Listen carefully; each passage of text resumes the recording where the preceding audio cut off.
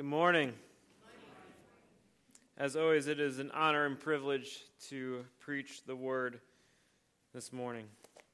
Let me open up in a word of prayer. Gracious God, we come humbly before you with expectation to hear your word. So we ask, give us ears to hear, minds to understand, hearts to receive. And Father, I ask that you will speak clearly through me, trusting that your word is true. And so we gather today with expectation to hear from you this morning, through the power of your word. In the name of our Savior, Jesus Christ, amen. So we've been in Sermon on the Mount. We've been in it for the last almost several months now. But it's been a joy to look at the greatest sermon ever recorded by our Lord and Savior, Jesus Christ. We started with the Beatitudes, and then we walked through how Christ fulfills all law, and in Matthew chapter 5, verse 21 has been a pivot verse for us as we continue going. And just to remind ourselves, Matthew chapter 5, verse 20 says, "For I tell you, unless your righteousness surpasses that of the scribes and Pharisees, you will never get into the kingdom of heaven." This has been a pivotal verse for us as Jesus will continue to demonstrate what it means for our righteousness to surpass those of the Pharisees. And so then we start looking at kingdom ethics. Do not murder. Do not commit adultery. Do not divorce. Tell truth. Go the second mile. Love your enemies. Then from there we looked at the disciplines of the kingdom. How to give. How to pray. How to fast. We looked at God and possessions. The cure for anxiety. Do not judge. Before we get there, then we looked at last week with do not judge on how kingdom relation, how are we to relate to one another. Do not judge.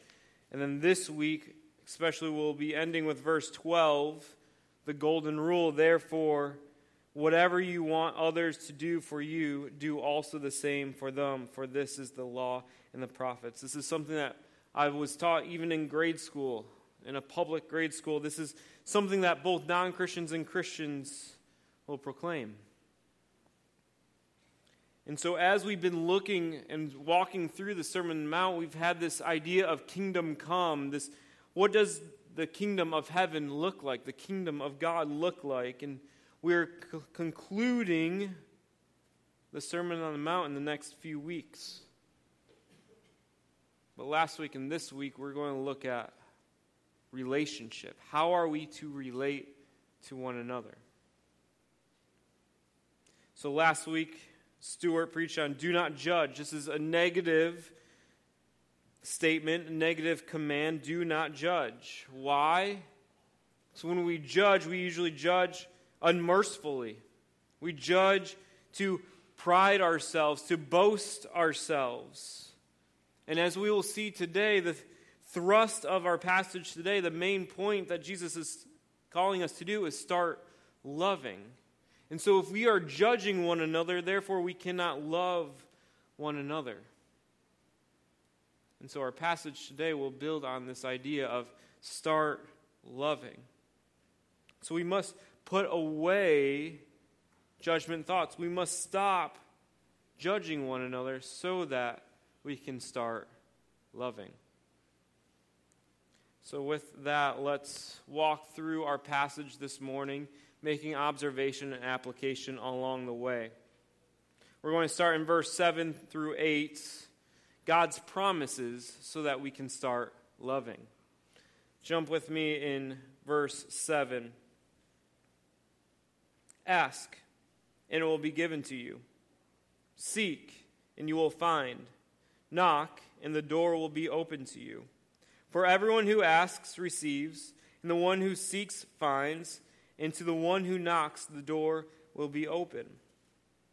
I counted 6 promises within these 2 verses. These 2 verses hold great promise for us, for those who are citizens of the kingdom of God. Look at these 6 promises. First, ask. What's the promise? It will be given to you. Second promise, seek. What's the promise? You will find it. Knock. What's the promise? The door will be open. For everyone who asks, what's the promise again? Receives. The one who seeks, what's the promise? Will find. To the one who knocks, what's the promise? The door will be open. 6 promises within these first 2 verses. This gives us great hope that when we ask, when we seek, when we knock, we trust that God can fulfill his promises. Jesus, as we see, repeats this 3 times. Ask, seek, knock. Ask, seek, knock. He repeats it twice. So it's not just something he just said in passing, but he's emphasizing the promises we have in God. And we know that God, our Father, is a generous God. He's a loving God. He's a gracious God. He's a merciful God. His wealth is beyond our understanding. There is no limit to what he can do. And so he can make these promises that when we ask, he will give. When we seek, we will find. When we knock, the door will be open. Now these verbs, hear, ask, seek, knock, Jesus isn't saying just ask once, or just search or seek for a few minutes, or just maybe knock and ring the doorbell. This is an ongoing action. He's saying ask, and then ask again, and then keep asking. Seek, seek again, keep seeking. Knock, knock again, keep knocking. This isn't something passive that we do, but it's an active verb, something we continually do. And I can imagine when Paul wrote, pray without ceasing, he has this in mind, that we are to continually come before our merciful, loving Father who would willingly give what we need. And as we will see and as we will unpack this idea of we're called to start loving, we will see that we can never do this on our own merit or in our own strength, but we will be constantly depending upon our Father. So then what kind of things are we to ask for? What kind of things are we to search for? What kind of things are we to knock for? Well, I think within this context, it's clear that Jesus isn't just giving us a blank check to ask for whatever we want. Coming out the heels of do not judge, I think one of the things that he wants us to come to him for is wisdom. As we already read this verse earlier in the service, James 1:5. If any of you lacks wisdom, let him ask of God, who gives to all men generously without reproach, and it will be given to him. So what may we need wisdom for? Well, if we back up into this idea of do not judge, maybe it's asking for clarity about the log that's in our eye. Maybe it's asking for help to remove this log that is in our eye that Jesus talked about last week.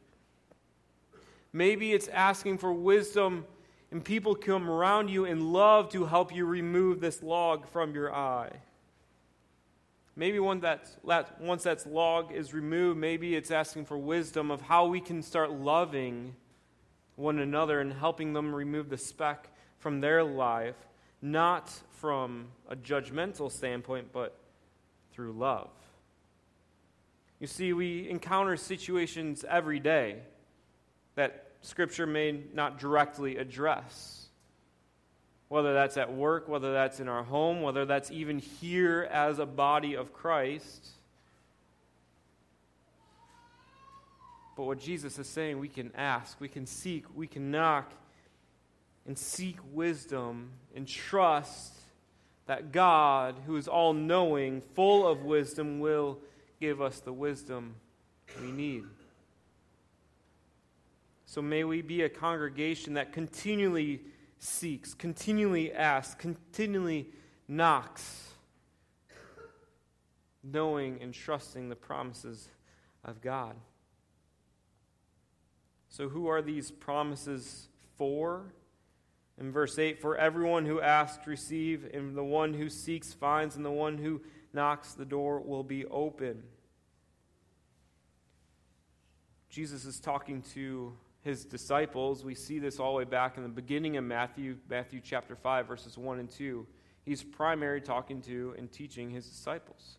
Yes, there are crowds around him listening. There are even amongst those crowds Pharisees and scribes and other probably prominent people listening to Jesus, but he's primarily talking to his disciples.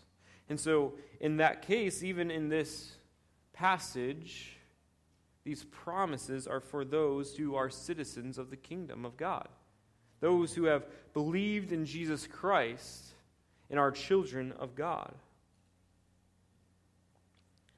But also, if we expand in our understanding of Scripture, we see in 1 John chapter 3, verse 22, he writes, whatever we ask, we receive from him, because we keep his commandments and do the things that are pleasing in his sight. And so when we ask, we must be living in obedience to the Father. Third, the one who can claim these promises do so with right motives. For James says, you ask and do not receive, because you ask with wrong motives, so that you may spend it on your pleasures. When we seek God for selfish request, he is not obligated to grant us that request. But we were to seek him so that we can start loving. And this is all going to connect down to verse 12 in just a little bit. Finally, as we ask him, as we seek him, as we knock, we must fully submit ourselves to his will. Just a few verses earlier, Jesus says this, no one can serve two masters, since either he will hate one and love the other, or he will be devoted to one and despise the other. You cannot serve both God and money. And so we must acknowledge that God is our Lord, our King. And so we don't ask for things that will please us or advance us, but so that we can further the mission, so that we can continue to love. So we have the promise of God so that we can start loving. Verses 9 through 11 is the pattern of God so that we can start loving. So we have the promises of God so that we can start loving, the pattern of God so that we can start loving. Jump with me to verse 9 through 11. Who among you, if his son asks him for bread, will give him a stone? Or if he asks for a fish, will give him a snake? If you then, who are evil, know how to give good gifts to your children, how much more will your Father in heaven give good things to those who ask him? We got two rhetorical questions. The obvious answer, no father would do such a thing. The first, if your son asks for a piece of bread, he's probably hungry. He's not looking for a pet rock. The second, if he's, again, asking for a fish, he's probably hungry. He's not looking for a pet snake that can harm him. But if we jump into first century with maybe a little better understanding of Old Testament, we see that Leviticus 11:12 talks about how snakes are unclean animals. And what Jesus is communicating, getting at, is no father would cook up the meat of a snake and offer it to his son, knowing that it's unclean, defiling his son, and having the son disobey the word of God. And so a father knows not just the physical needs of his son, so he wouldn't just give a stone in replace of a bread, but he also knows the spiritual needs as well. And so a loving father will take care of his son's both physical needs and spiritual needs.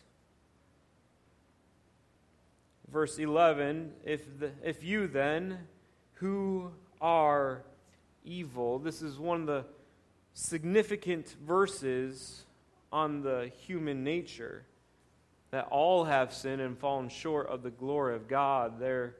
Because of the fall, because of sin, we are sinful, depraved humanity. He's not just talking about fathers here, but all of humanity. And so what God is going to call us, what Jesus is calling us to start loving, we cannot do on our own, because on our own, our nature on this side of the fall, and before we enter into eternity, is one of evilness. It's only by the common grace of God that we do give good gifts to our sons and our daughters. And this runs contrary to what the world says. We hear it all the time that we are good. But Jesus says, no, we are evil. And when we understand our depraved state, then we can come back to verse 7 and see how regularly we must continue to ask, how regularly we must continue to seek, how regularly we must continue to knock, so that we can start loving. I'm thankful, while these words are harsh, I'm thankful that Jesus doesn't end right there, but he keeps on going in verse 11. If you then, who are evil, know how to give good gifts to your children, how much more will your Father in heaven give good things to those who ask? One of the selfless relationships that we as humans can experience is one of a parent-child. I thought I was pretty selfless until I had children. Realized they take up a lot of time, a lot of energy, a lot of money.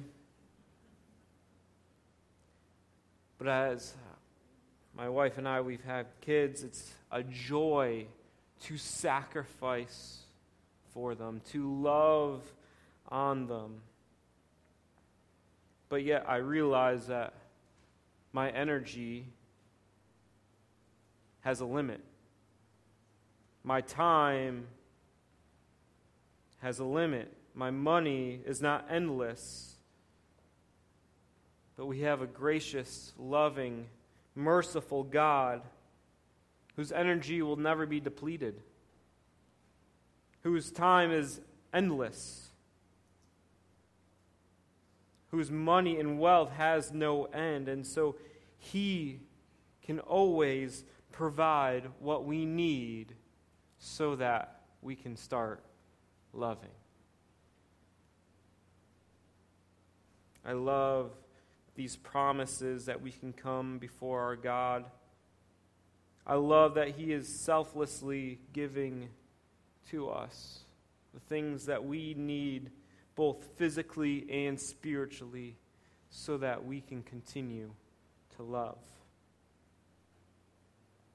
All of this, from last week to this week, all comes to this one verse, the climax of everything in verse 12. The purpose, God's purpose, so that we can continue, or so that we can start loving. Verse 12 says this, therefore, whatever you want others to do for you, do also the same for them, for this is the law of the prophets. This is the Mount Everest of ethics.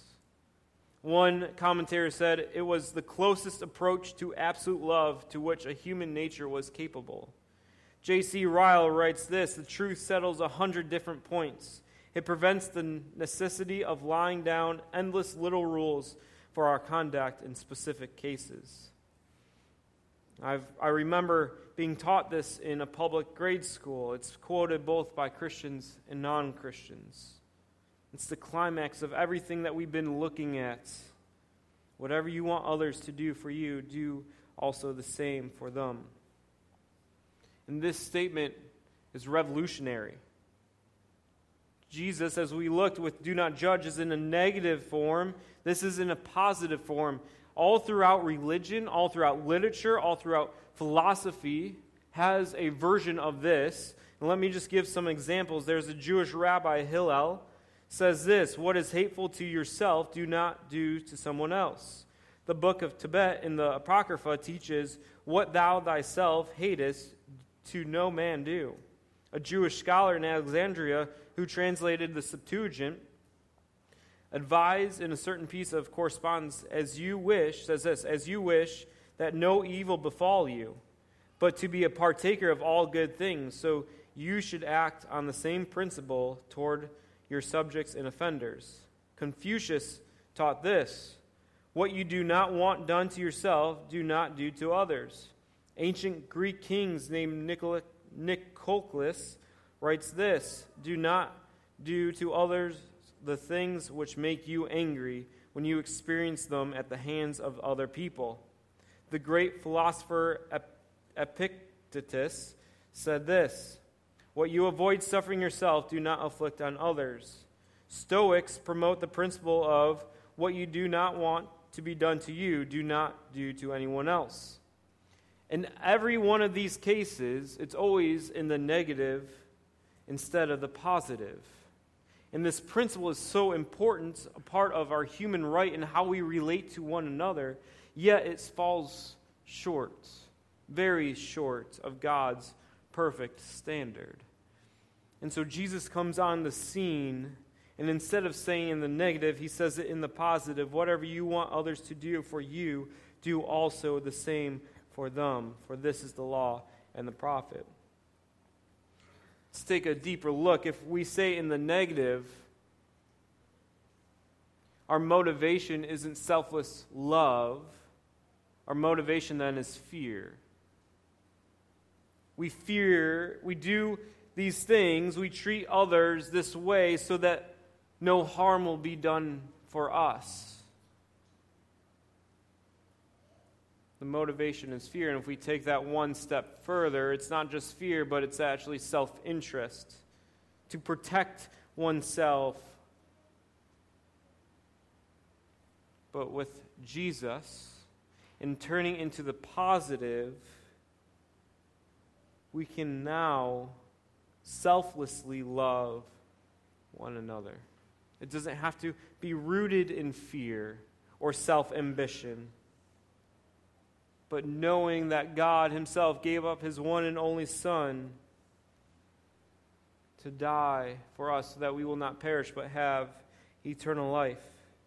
He has demonstrated the selfless love to us so that we can show selfless love to the world. So knowing the promises of God and the patterns of God, we can start loving without fear being our motivation. We don't have to fear when we love. Our identity isn't someone reciprocating the love back to us. We don't have to fear when we love that someone will harm us. We don't have to fear that we're going to give too much of ourselves and not have enough for what we need. We don't have to fear because we trust in the promises and patterns of God, our Father. Knowing the patterns, the promises of God and his patterns, we can start loving not out of selfish ambition. We don't have to love others to advance ourselves in the workplace or get that job promotion or be part of the cool crowd or the in crowd or further our status in life, but we love because we know that God has loved us and he will meet all of our needs. Knowing the promises of God and his patterns, we can start loving, knowing that all of our needs will be met, both physical and spiritual needs.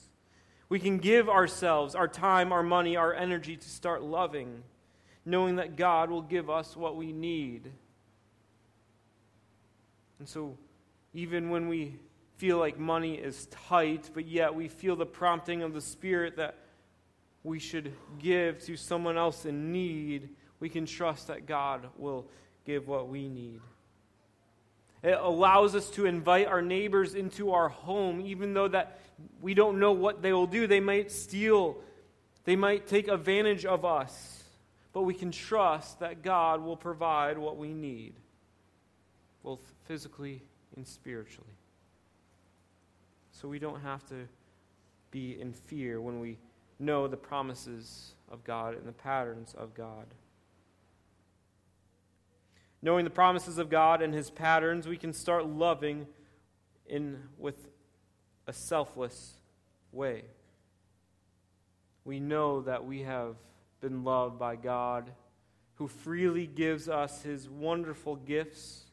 But more than that, He has given His one and only Son, who took on the wrath of God that was meant for us, so that we don't have to stand before Him, but we have the righteousness of Christ.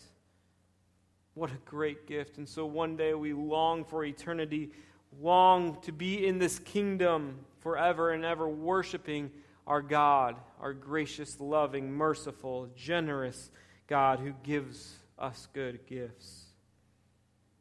And so we can do the same. So, brothers and sisters, may we know the promises of God. May we know the patterns of God. And so, therefore, may we, whatever we want others to do for us, may we also do for them. May we be a congregation that continues to ask, continues to seek, continues to knock, trusting in our good, gracious God. Jesus says this to His disciples: I give you a new command, love one another. Just as I have loved you, you are also to love one another. By this, everyone will know that you are my disciples, if you love one another. My prayer is that the world will know that we are disciples of Christ because we love one another. And we love because we know the promises of God found in Matthew chapter 7, verses 7 through 12. So may we continue to seek, continue to ask, continue to knock with confidence that He will answer and give what we need so that we can continue and start loving. Let me pray. Gracious Heavenly Father, we come before You. Thank You that You give freely to those who ask, to those who seek, to those who knock. And Father, I know that there are many in this room who need Your help, both physically and spiritually. And so I ask on their behalf that You listen to them, You grant their requests, because You are a loving God. I pray for the Bulldog family as at the funeral yesterday, that You bring peace to them, comfort to them.